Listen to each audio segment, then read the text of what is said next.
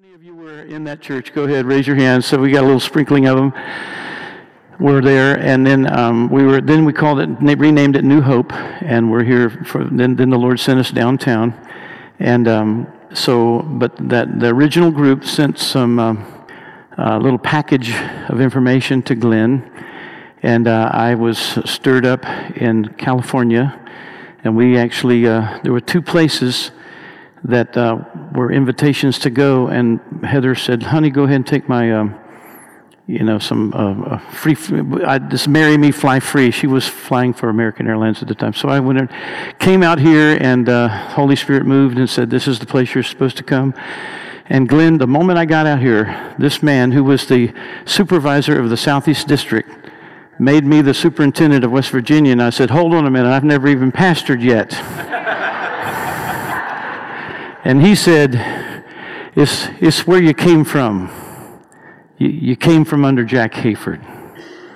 And so there was that sense of, we're going to put you here and do this because of where you and Heather have come from. And he initiated Heather's being licensed.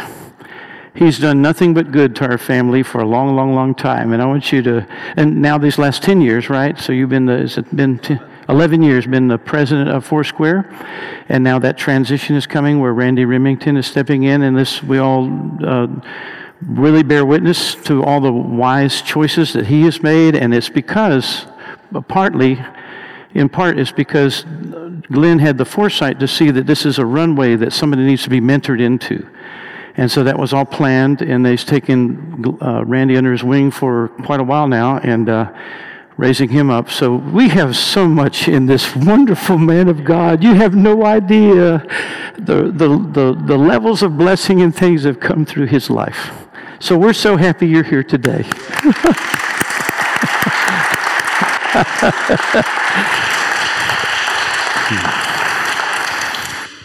Thank you so much. What a treat it is to be with you. I leaned over to Debbie during worship and I said, I've said this before, that if I were 30 years younger and starting a church, I would, Roger and Heather would be my first hires to lead worship and to lead with the pastoral heart that they do. Thank you guys for saying yes to Jesus, not saying yes to me. Because the joy of saying yes to men quickly evaporate in the heat of life. But when you say yes to Jesus, you can actually go in the furnace of fire and know that the fourth man is with you, the Son of Man, who may not keep you from the fire, but will keep you from being burned and will cause your witness to change the King's word. So you have persevered, you have been faithful, and there's going to be a great reward for you in heaven. I always think about getting to heaven. The Bible says, whatever you've done that hasn't been under his name, it'll kind of burn up. So I kind of got a feeling that when they called Debbie and I forward, they're going to call Debbie and they're going to bring out all this gold and silver, and when they call me, they're going to light a match and it's all going to go up. That's kind of what I think once in a while. But this I think will be my last Sunday service as the formal president of Foursquare. So do you record the service? I need to get a recording of the song. Of course, the whole service would be great. You did? Good. Because that was very special. Thank you, Roger. And it even meant more for you to say that God touched you when you were at the altar. That's very, very special. I wish I could just take an hour, because I'm not here to do what I'm going to tell you, but I wish I could just take you through the journey Debbie and I have been through. Because when you hear our journey, you will see the hand of God. You will see... I've got a sermon, though, I've got to preach, so... I'm going to tell you a couple quick ones, but I was with Manuel Noriega, who is the famous dictator of Panama. Our Foursquare leader in Panama, she's a woman. She pastors a church of several thousand people at the University of Panama in Panama City. She called me once and she said, "Would you like to meet Manuel Noriega?" And I said, "That all depends." She said, "Well, he's in prison." And I said, "It still all depends." She said, "Well, I'm going to write the government and see if you can get in with me." I've been his pastor for 7 years. He's a Christian. He gave his heart to Jesus in a Florida prison when 3 pastors began to come see him once a month. He gave his heart to Jesus. He was a notorious dictator in Panama. Many people died at his hands. Many people are missing because of his... in fact, our U.S. Army Rangers went down and arrested him, and he took sanctuary in a church. I don't know if you guys know that, but when they went down to get him, Manuel Noriega took sanctuary in a church. So they couldn't go in the church. So they piped in music. My thinking is they piped in country western music. I don't know. I could be wrong. However, I did meet one of the Rangers who was with there. Who was a part of the arrest. So she called me and she said, "Hey, I just got a letter from the government. They're going to let you go with me." She said, "I've never been able to get anybody else in. So would you like to come down, preach for me, and we'll go after church?" So I went after church, went by this fruit market, bought him some nuts and fruit, and I thought, this is surreal. I'm buying pecans for Manuel Noriega and oranges. So we went to visit in his room. He shared with me his story, his conversion. And when I left, I said, "Manuel, can I pray for you?" And he said, "Yeah." And he said, "Pray I'll get out of prison." And I'm going, oh, great. The one time I get to pray for somebody really famous, and they asked me to pray for something impossible. So I grabbed his hand and I said, I said, "Lord, this is your servant. You know his life. He was facing brain surgery for a cancer tumor. He wanted to spend some time with his family." And I said, I don't know everything, Jesus. I don't know what you're working, but you said we could ask you. So I want you to hear this man's heart. So I left, posted a picture on Facebook, and that was on a Sunday. The next Saturday, a friend of mine called me, Doug Anderson, who is Pastor Jack's son-in-law. He said, "Glenn, I'm in Panama City." I said, "Oh, great, Doug." He said, "I read your Facebook post." I said, "That's awesome." He said, "I'm standing outside of the prison where Noriega is." I said, "Great." He said, "No, you don't understand. There's 3 TV trucks here. They're letting him out." 6 days after we prayed, they let the most famous dictator in Central America, Manuel Noriega, out of prison. They sent him home. He spent 3 months with his family, first time in 27 years. He went in for brain surgery and never came out, and went home. I'm just telling you, that's the journey of all of our lives, that we just walk in obedience to Jesus. We fail, he picks us up. We make mistakes. We get into impossible situations, and he rescues us. You sang a song about him rescuing us.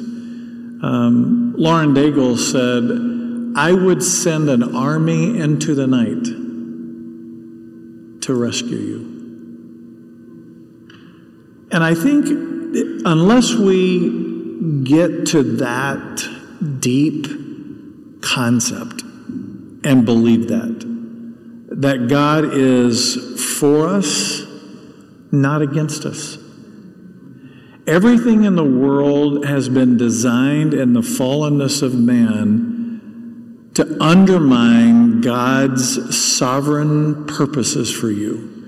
So while there is God's plan, there is Satan's plan. The very first conflict in all of the universe was over authority. And God kicked Lucifer out, and we've been wrestling with that idea of power and authority and who it goes to. And I think about that the first thing Jesus was asked to do with his authority, don't ever forget this, was to do something for himself. When Satan showed up in the wilderness and he said to Jesus, turn that stone into bread. I know you're hungry. It's been 40 days. Jesus said, I will not. The first thing Jesus did with his power was turn water into wine, because in his idea, the idea of empowerment and authority and power is to bless other people, not to enrich yourself. I think that's an incredible model for us today.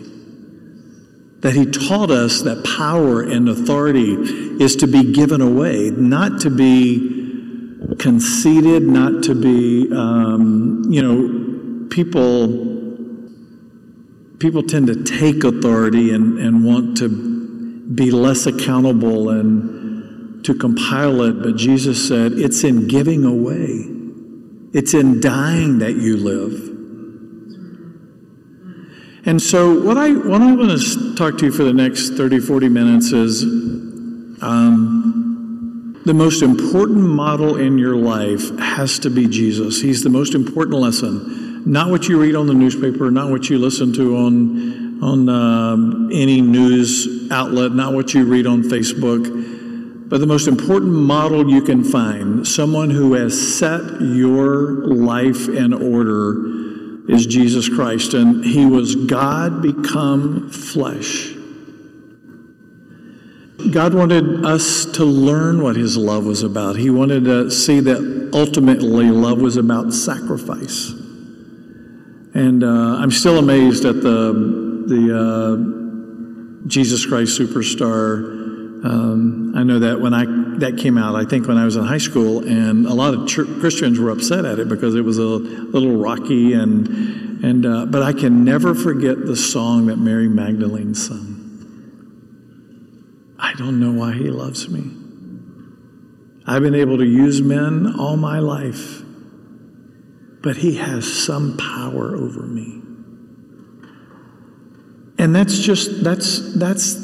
the legacy he left, that he never left people where he found them. Amen. So he encounters a woman who's been divorced 5 times and living with someone, and her life gets radically changed. That's the premise of our time together this morning, because if you know Jesus, you know life. I was in an airplane and happened to get bumped up to first class. I've never booked first class in the United States. I've always booked domestic, but because I fly 200,000 miles a year, I get upgraded some. And so I happened to be in first class, and Pat Boone walked in. Now, some of you younger people might not know who Pat Boone is, but he sold more records in the 60s than anybody but Elvis.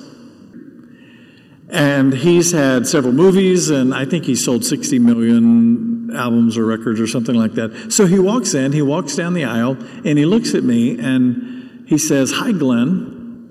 And I'm thinking, Pat remembers me. Pat Boone was in Church on the Way, and Jack had introduced me several times to Pat. So he says, "Hi, Glenn, how are you doing?" I was kind of flabbergasted that he knew me, but I didn't stand up and ask him for a selfie or anything. He sat down behind me. So we had a short flight. I think we were flying from Las Vegas. By the way, I was there on church business, so I just wanted you to make sure. We flew into L.A. We got up, and as we were walking out, he tapped me on the shoulder, and he said, "Glenn, I called Shirley." Now, she just died about 2 years ago, I think. He said, "I called Shirley before I took off." And I said, "You don't have to worry about this flight. Glenn Burris is on this flight." And I thought, what a great compliment, Pat. That's very nice of you. Have you ever heard of the term hot mess? Let me tell you what the current definition of the word hot mess is. It's not the etymology of it, but the current definition of hot mess, you'll love this, an attractive disaster. Now think about that with me. An attractive disaster. Now that's not the etymology of it. The etymology is it referred to a mess that was literally hot. Mess in this case being related to the kind served in a mess hall. Before it was anything else, mess was a word for a quality of food that was hot. When we find someone in a mess, either they've created or has happened to them, maybe we should start by being a student before we become a critic. I want to read you by the word, do you know if we have the PowerPoint? The word restored. It shows up, I think, 126 times in the Bible. I'll end, Roger, remind me if I forget, I'm going to end with a scripture out of Isaiah that actually commissions us to be restorers. We begin by understanding that He is a restorer, God is a restorer. But Isaiah, the prophet, said God would raise up a remnant of people who would repair the brokenness, the breaches, and restore. It's a powerful verse because it is a prophetic word to you today. You have been called to be a restorer, a repairer of foundations. So I start with this story, but I want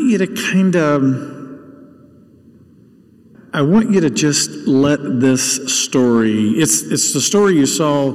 Rick Warren stole my message this morning on the children's video. But it's a great story about Jesus coming to Capernaum. And I want to read it to you because there's some words in there that if you're like me, you never stopped to think about. I think they're incredibly important. The Bible says words are life and death. And sometimes they will turn your perspective. They will allow you to pivot to see something that if it gets seated in your heart, the enemy can't ever steal it. I've had words. When I was 36 years old, I was on an operating table in Charlotte, North Carolina, from a trauma surgery where I lost 9 units of blood. A young surgeon, 42 years old, saved my life. He'd never met me. All he knew is he had a young man that was throwing up blood, losing control. I was under convulsions. They put me asleep. They started prepping me for surgery. I quit breathing. He cut me open, and blood just went everywhere. And he discovered that I had an ulcer on the back wall of my stomach that had severed an artery in my stomach, and I was bleeding to death. I went 5 minutes without breathing. He estimated. And he would fix that. He had to remove a third of my stomach. I'd been having back pain for 2 years. Nobody could find it. The last guy, an orthopedic surgeon, said, you need to see a psychiatrist. There's nothing physically wrong with you. 2 weeks after that, I started throwing up blood at a church conference in Charlotte that Elmer Towns was teaching at, co-founder of Liberty University. And Elmer and I'll still laugh about that, by the way. He's like 90 years old. And so the first time I saw Elmer, was 20 years after that happened. I said, hey, do you remember when the guy started throwing up blood in one of your conferences and had to get rushed to the hospital? He said, yeah. I said, I'm that guy. He said, I thought you died. I said, no, Elmer, I'm still alive. I'm still here. But I almost died. The orthopedic surgeon later would come in my ICU unit and apologize to me. But life is, hear this, life is in the blood. And so, as you read this, I want you to capture something of the life of God as He's dispensing it in a story that we've heard 100 times. So Mark chapter 2, a few days later, when Jesus again entered Capernaum, this is a city on the Mediterranean, the people heard that He had come home. Now, it's interesting because not many people reference Jesus living in Capernaum, but apparently He had a home there for a while. Maybe while they were traveling, the disciples shared a place. I know He spent a lot of time in Bethany with Mary, Martha, and Lazarus. They gathered in such large numbers that there was no room left, not even outside the door, and He preached the word to them. Some men came. Say that phrase with me. Some men came. See, it's interesting. On the video, I wouldn't challenge the video, but it said some friends brought him. It's not what the Bible says. The Bible doesn't say that the people who brought the man were His friends. It just said some men come. Isn't that interesting? That's the description of the people who brought the paralyzed man. Some men came. Didn't say family. Didn't say friends. It just said some men.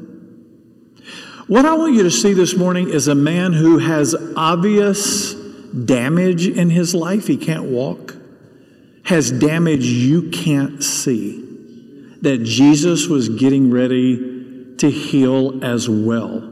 Most of us would come away from that story thinking that he healed his ability to walk. And I would say to you today, Jesus did much more than that. Just walk with me through the story and see if you don't see a God who restores. See, Jesus saw more than a man who couldn't walk. People today get PTSD for a lot of different reasons. They live in abusive relationships. They've been to war. It was the first time in the 60s where doctors came up with the definition of PTSD, post-traumatic stress disorder, and said people can leave a point of conflict, and the time they spent in that conflict still affects them, though none of that threat exists today. Isn't that interesting? You can be so wounded by something in life that the effects of that brokenness can affect you the rest of your life. Post-traumatic stress disorder. So some men came, bringing to him a paralyzed man, and carried by 4 of them. Since they could not get him to Jesus because of the crowd, they made an opening in the roof above Jesus by digging through it, and then lowered the mat the man was lying on. When Jesus saw their faith, he said to the paralyzed man, see, I don't think it's wrong to focus a whole sermon on seeing their faith. I think that's fine. But I think we miss some subtleties that show us a much big picture of God. Because if your sermon is only about your faith and not about God's abilities and God's insightful understanding, He's all knowledge, He's all powerful. We have, I think, in America, given way too much emphasis on our part. And when we can't do our part, we feel helpless. But the truth of the matter is, no matter what the extenuating circumstances are, nothing changes about what He can do. What's changed about this current situation is what's available to us, what we can do, what we can't do.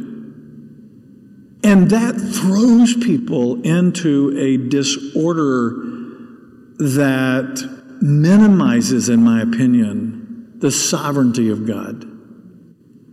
It was at the edge of the Red Sea where Israel turned to Moses and said, "So you brought us out here to die." Their options were running out. They couldn't take their children into the water, and guess who's popped up on their rearview mirror? Pharaoh. Their worst nightmare. We were slaves back there, but at least we had a roof over our heads. Now, they had forgotten that God's feeding them every day through manna. He's not letting their shoes wear out. I mean, you think about all the amazing things. So Moses turns to God, and God says, "What do you have in your hand?" "I have a stick." "Lift it up." He lifts it up. The water parts. They go through on dry ground, get on the other side. The water actually destroys Pharaoh. So imagine being at the edge of your worst nightmare, and on the other side of your nightmare, God takes care of your worst fear. Wow. Can we see beyond that? Can we see a God who sees beyond our worst nightmare and possibly could be leading us into a season where our worst fears are forever vanquished? Now, they sing a song on the other side, "I will sing unto the Lord, for He has triumphed gloriously, the horse and rider thrown through the sea." Roger, I'm sure you've led that song. I don't think that's the song they sang on the other side of the Red Sea. I think they were whining on the other side of the Red Sea. I mean, they were moaning and groaning. But look at this Look at this. When Jesus saw their faith, which I think is fine, I just think if we emphasize too much our faith, I don't want to minimize it. I just don't want to put it above what is your faith in. This is another word I want you to focus on. Son, your sins are forgiven. Say that phrase with me. Son, your sins are forgiven. Did you know I didn't? It's the only time Jesus ever called somebody a son. The only time in Scripture Jesus referred to somebody as son.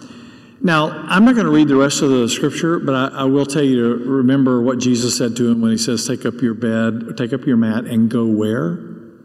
Home. I can't prove any of this, but I'm going to tell you about the God that I know who probably sees a man whose family has lost their ability to continue to care for him. They just have reached their end. They didn't bring him.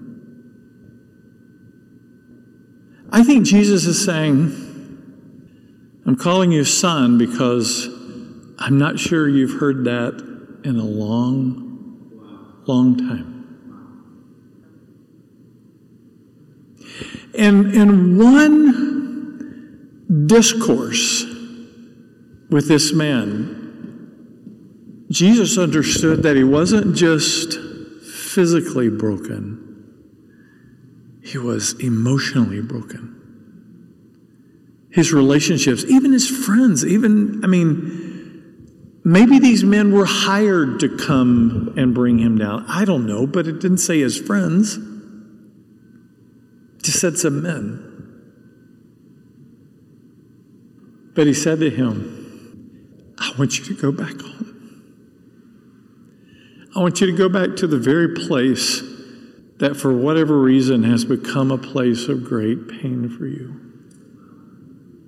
And I don't blame whoever is at home. I don't blame the parents. We all have limits. We have limitations. But here's a man who couldn't do anything for himself. But Jesus recognizes in him there are things that if he doesn't restore, that even if he can walk again, Jesus just takes care of all of it. I'm going to give you a testimony. So this is what I understand about God. That he restores us relationally. He said to us, hey, if you go around calling yourself my disciple, you can't do that unless you love each other. Jesus sets the bar pretty high for all of us. You're going to be mad at each other and not be in a relationship with each other, then don't call yourself my follower. Don't call yourself my disciple. Because part of what goes with the package of my kingdom is that you love each other. Doesn't mean you agree with each other. Doesn't mean you even like each other at times. But it means you're committed to love each other. Bob Goff said, every unselfish act of love whispers God's name. When you've done it unto the least of them. Rick Warren, we were on a Zoom call recently, and first of all, Rick said, hey, Glenn, there's about 9 men on this call. We were talking about racial tension, and one of them was Chris Hodges, who heads up the great church in Birmingham that has about 60,000 people in it. I think there's over 120,000 now connected with Saddleback. And Rick said, hey, Glenn, I think I remember you promising me to come to work for me after you retired. So he said, I'm expecting a letter or a call or something. But Rick said, in Orange County, during the middle of the COVID crisis, they closed 130 food pantries. And Saddleback has opened 160 food pantries. Isn't that amazing? Some people saw it as an end. Other people saw it as a beginning. Some people saw it as an opportunity. Some people saw it as an obstacle. This ends, where other people saw it as the beginning. Relational restoration. I was on an airplane from Chicago to Rhinelander, Wisconsin. You're not going to go to Rhinelander unless you really plan to go there, and especially in the winter, because it is terrible. I almost got arrested there one time. I was well, actually, I did get detained. I was preaching to pastors in a conference, and two policemen walked in. They walked right to the podium where I was teaching. They said, "Your name Glenn Burris?" And I said, "Yes." And they took me off. I mean, this is no kidding. In the middle of a pastor's conference, they came to the pulpit, asked me if my name was Glenn Burris, and took me off. They took me into a room. I was fortunate enough to get the assistant pastor to come with me because I didn't know what was happening. And they said, they started asking some questions, and I was thinking, do they have bad news that they're going to give me? Now, that kind of went away quickly when they say, "Where did you spend the night last night?" Now, I don't know about you, but that's a little unsettling. I said, "Well, I was at a certain hotel," and they said, "Did you turn a jacket into the dry cleaners this morning?" Now, how many would think all of that's kind of strange questioning? And I said, "Yes." And they said, "Well, they found something in your pocket, and we're here to question you about it." They pulled out 2 cellophane bags with white powder in it. And they said, "Is this yours?" And I said, "Yes, it is." They said, "Well, we've tested it for cocaine. We know it's not cocaine. Is it an amphetamine?" I wanted to laugh because I knew it was aspirin. It was a goody powder in one of those little cellophane bags. But they were way too serious for me to laugh at that point, and they both had guns.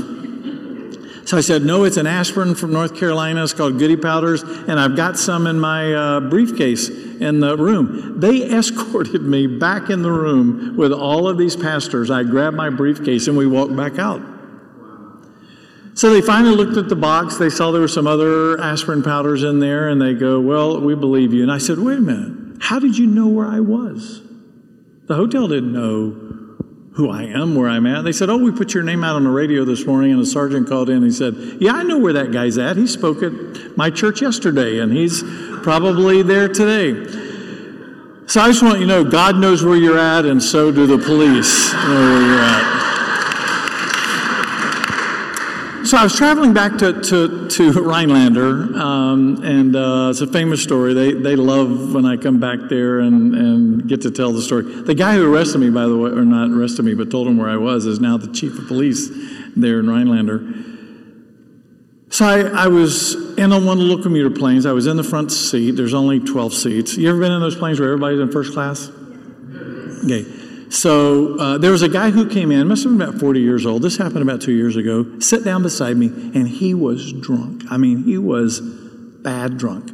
And so he sat down, and the flight attendant came on, and she said, "Well, this is such a short flight. We'll not be serving drinks today." And inside of me, I was going, good, because he doesn't need anything else to drink. And he was obnoxious. He was rude. And he pulled out his phone, and he said, after we introduced ourselves, he said, "Glenn, I want to show you some of my girlfriends." Well, I mean, what do you do? Right? I mean, he's a big, strapping guy, and he's drunk, too, by the way. So he goes, "This is my Italian girlfriend." And then he went on, and he said, "Oh, and I meet them all at a bar in New Jersey." He said, "There's 10 girls to every man. If you give me your phone number, I'll give you my phone number. If you're ever in New Jersey, you call me up, and I'll take you to that bar." I pulled out my phone. I pulled up a picture of me and Debbie, and I said, "This is my wife. We've been married 43 years." And I said, "I love her." And he grabbed my phone. He goes, "Man, she's cute. Could I have her phone number?"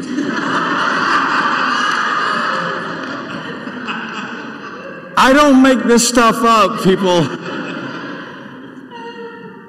And I was infuriated, but I didn't say anything. I laughed, and you're not her type anyway. Before we landed, he said, "This is the worst day of my life." I said, "Oh, really?" I wanted to say, it's come pretty close to being one of them. Not too high on my list either, but he said, "I got a call at 7 o'clock this morning. My father, who's only 62 years old, died." So you see, I would have been about his father's age. maybe a year or two older. He said we were not on good terms. I left Rhinelander, I divorced my wife, I left my kid, and I left a bad story. I don't even own a home. I work for a power company under contract, and we go all over the United States. He died this morning, and I'm going back to bury him. I moved from an offended husband to a compassionate shepherd. And I began to talk to him about just what he would face at the funeral home. And he finally turned to me and he said, "What do you do for a living?" I said, "Well, I'm a pastor." And it wasn't a very long flight, but we had some pretty interesting conversations. And when we left, his phone rang, and he picked up the phone, and he's standing right in front of me. We're walking off the airplane. He said, "Yeah, it's been the worst day of my life. But I sat beside a pastor on the flight from Chicago. And for the first time in a long time, I have hope." You see, I don't think that any one of us go anywhere. We don't do anything that isn't a part of a larger master plan. Think about this. Where God the restorer is restoring relationships. Second, Jesus says to the man, "Your sins are forgiven." So not only is God committed to restoring us relationally, He's committed to restoring us spiritually. We were dead in our sins. There's not any worse sinners.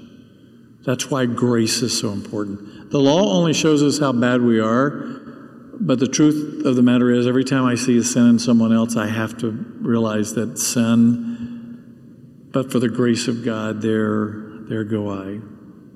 So this spiritual restoration. Matt Chandler said it like this: without a heart transformed by the grace of Christ, we just continue to manage external and internal darkness. It's what many of the people around you are doing. They're just managing the darkness.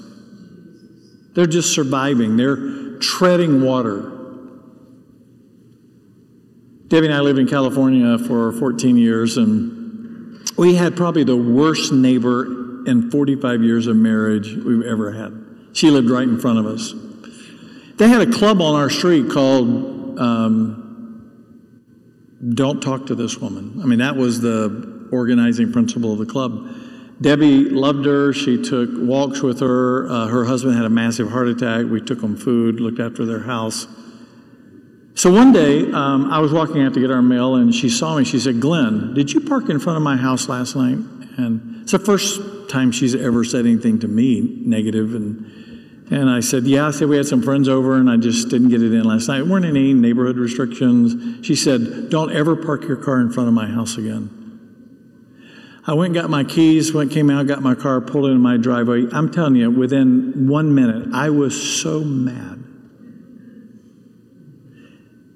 We are the only people on this street that even speak to you. We helped you when your husband had a massive heart attack. My wife walks with you weekly. That's the way you would return our kindness? So I walked in my house. I was walking through our kitchen. I wanted to find Debbie because I told her we're joining the club. We're done. I'm done with this woman. And God stopped me in my kitchen. This is no kidding. I mean, I've had some divine encounters in my life, but this one was so real. And God said, "What are you getting ready to do?" I said, "I'm getting ready to tell my wife we're going to have nothing to do with it." He said, "No." I said, "Well, you got mad at some angels and kicked them out of heaven." I thought, Roger, I had a pretty good argument. He goes, "No, your heart isn't wired that way. I want you to go find your wife, and I want you to pray for them." So I found Debbie. I told her what happened, told her about my own personal battle. And I said, "We're supposed to pray for him." And I said, I'm not praying for him. You can pray for him. So she prayed for him, and I think I might have said amen. I don't know when she was finished. That afternoon, I got an email from Michelle who apologized for what she had said to me earlier. I'm not sure the one who's ever apologized in her life. 6 months later, her husband got a job out of town. And they moved, and she left us a letter, and this is what she said. We've been watching your life for 4 years, and we wanted you to be the first to know. We've decided to follow the God that you serve.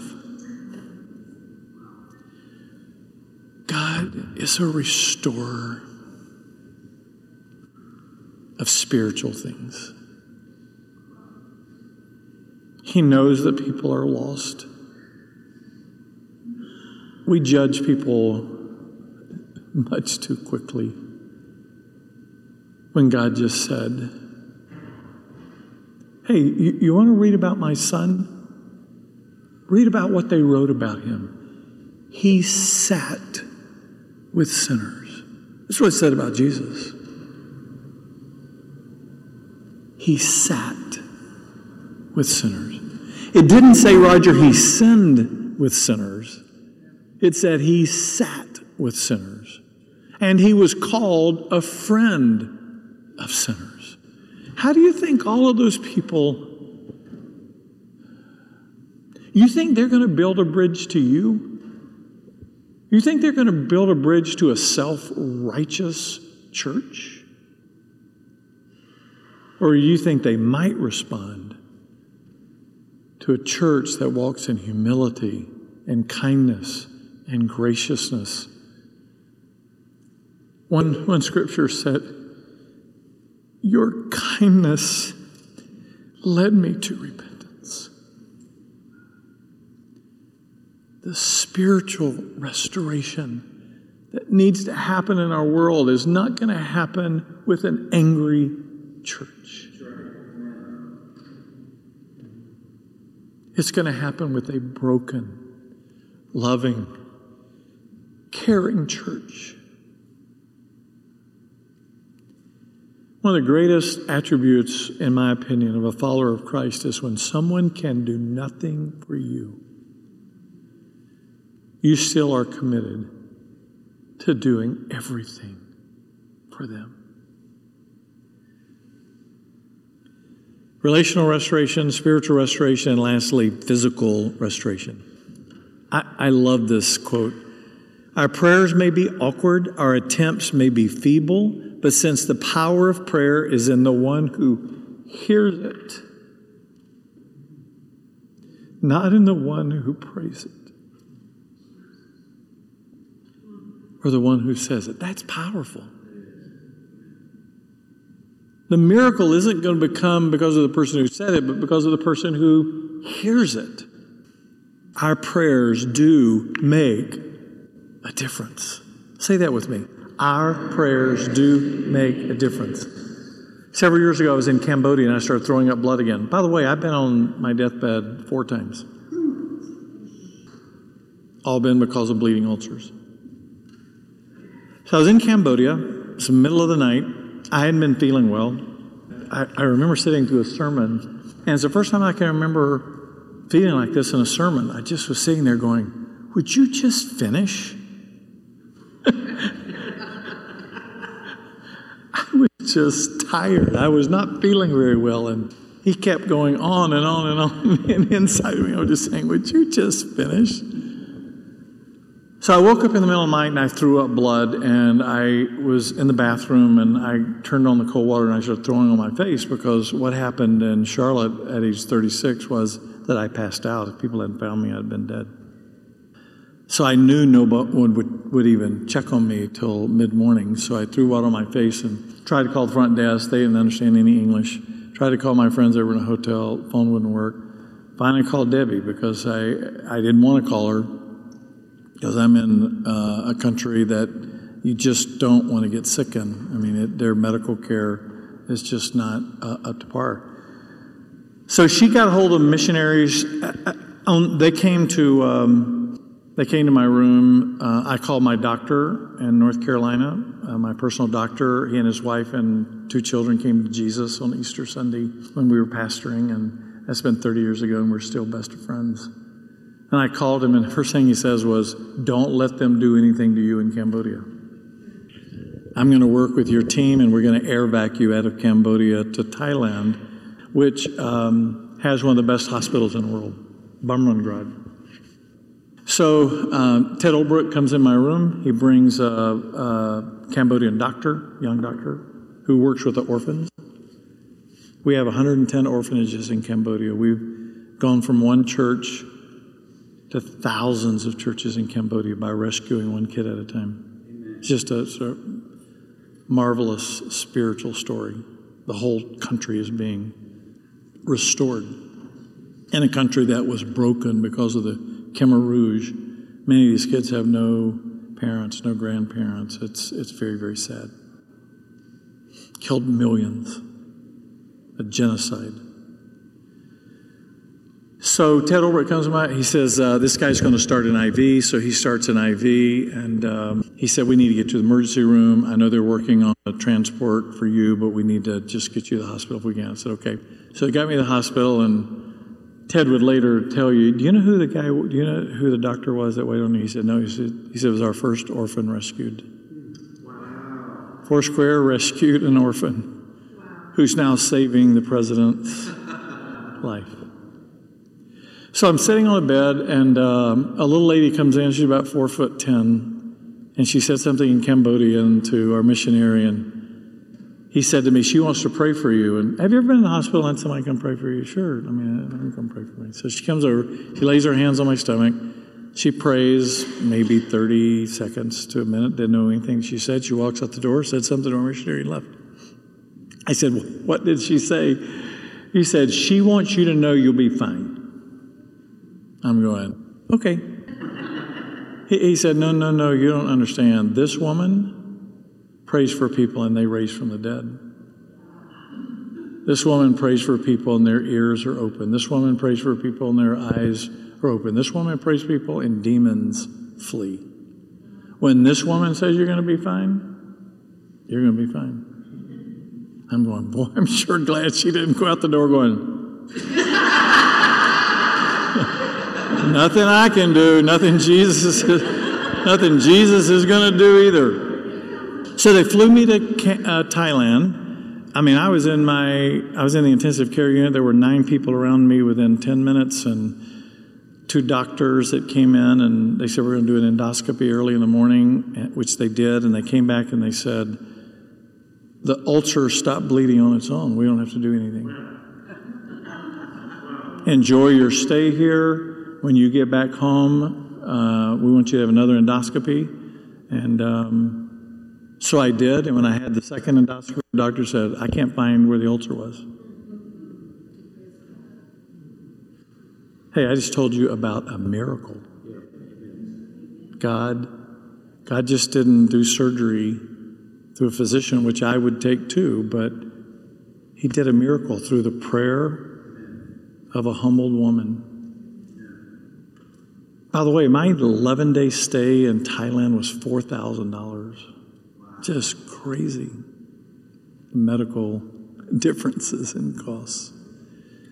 Physical restoration. God responds to the prayers of people who pray in His name. I want to close today.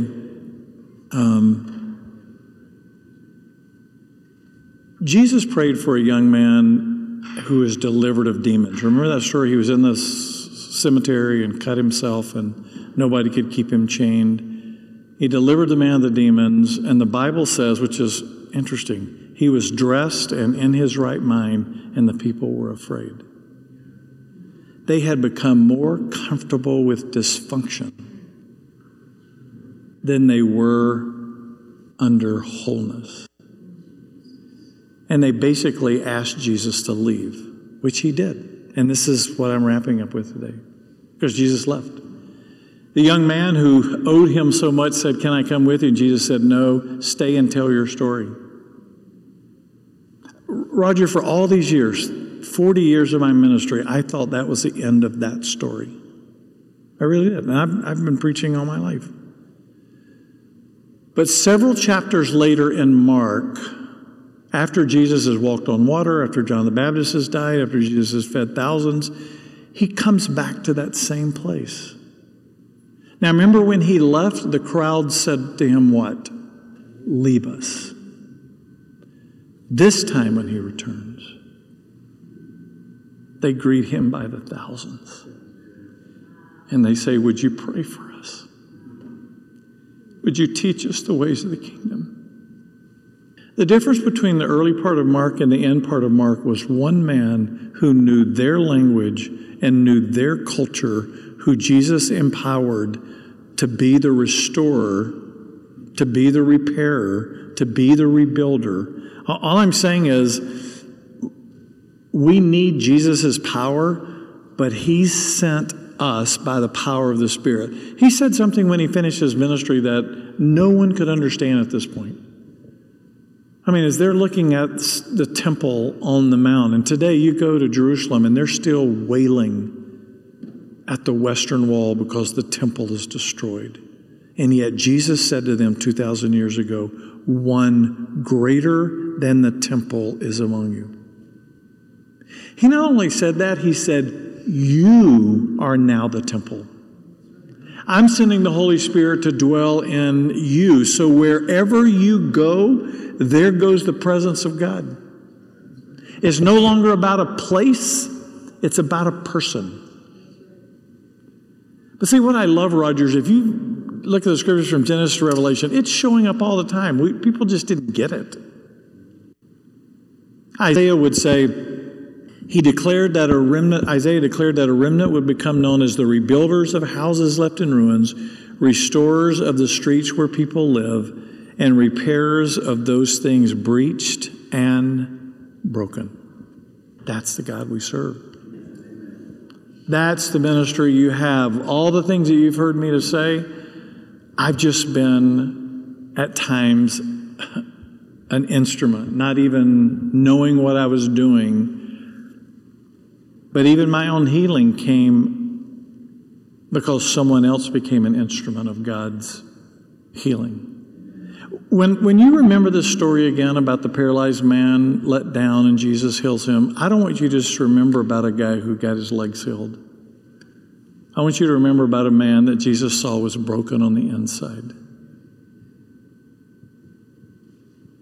God cared about his relationships. God cared about his spiritual condition. He said to him, your sins are forgiven. Let's just take care of that before anything else. Let's say this is not even connected, but if you think it is connected, it's not an issue anymore.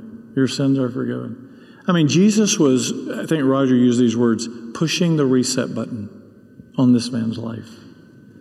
And that's what God has asked you to do.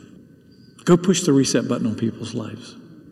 Just isn't a collective thing that God's pushing. I mean, God is pushing a reset button on the church, but who is the church? It's not an institution. It's not an organization. It's you. Go push. You have been commissioned by the Lord to go push the reset button for people. Touch them in a way that their life will never be the same.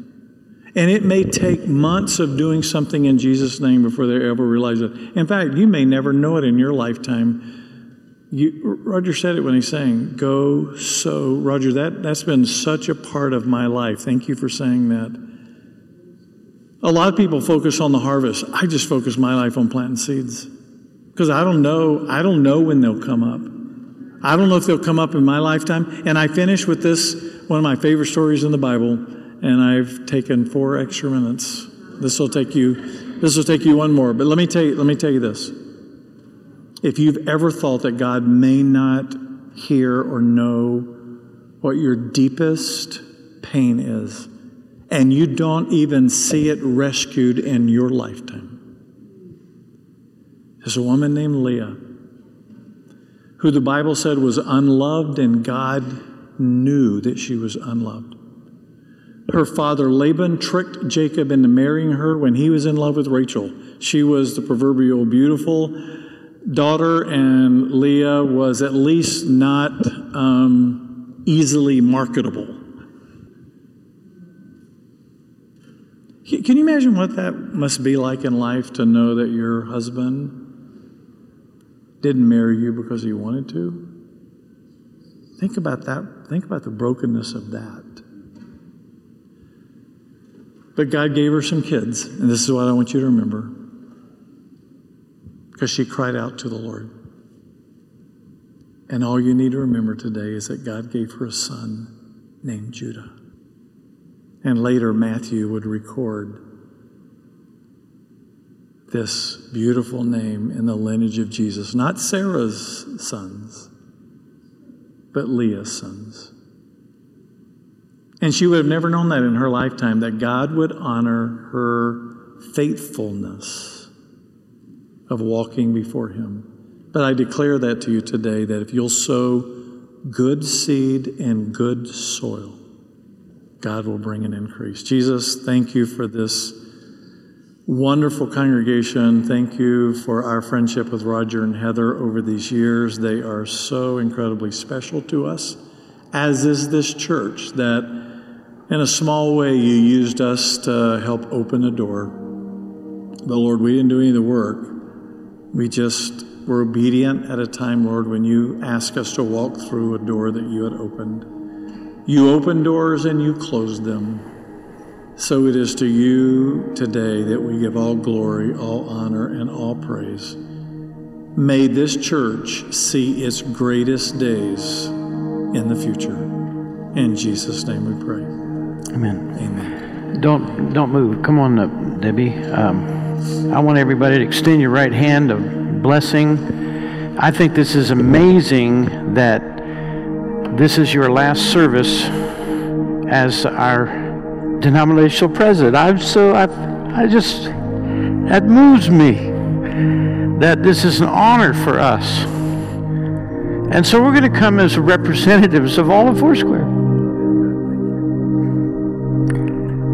As we extend our hands, so let's just praise the Lord for a minute. Just go ahead and praise the Lord for their gift of this couple, this gift of their life. Thank you, Lord.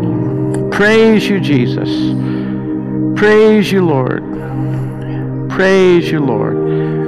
The word sustainer comes to my heart, that the Lord has been your sustainer, that he has sustained his message through your life, and that he will now sustain the release of the fruitfulness of every seed that you have sown. I was kneeling down there. I didn't know this was your heart. The Lord showed me that it was all about sowing. And so I come to affirm from the Spirit of the Lord upon your there, as the hand of the Lord is upon you. The hand of the Lord is upon you, and he's going to cause, you're going to continue sowing. There's no question about that. It's always going to be that way. Let's pray in the Spirit, guys. Just pray in tongues here. The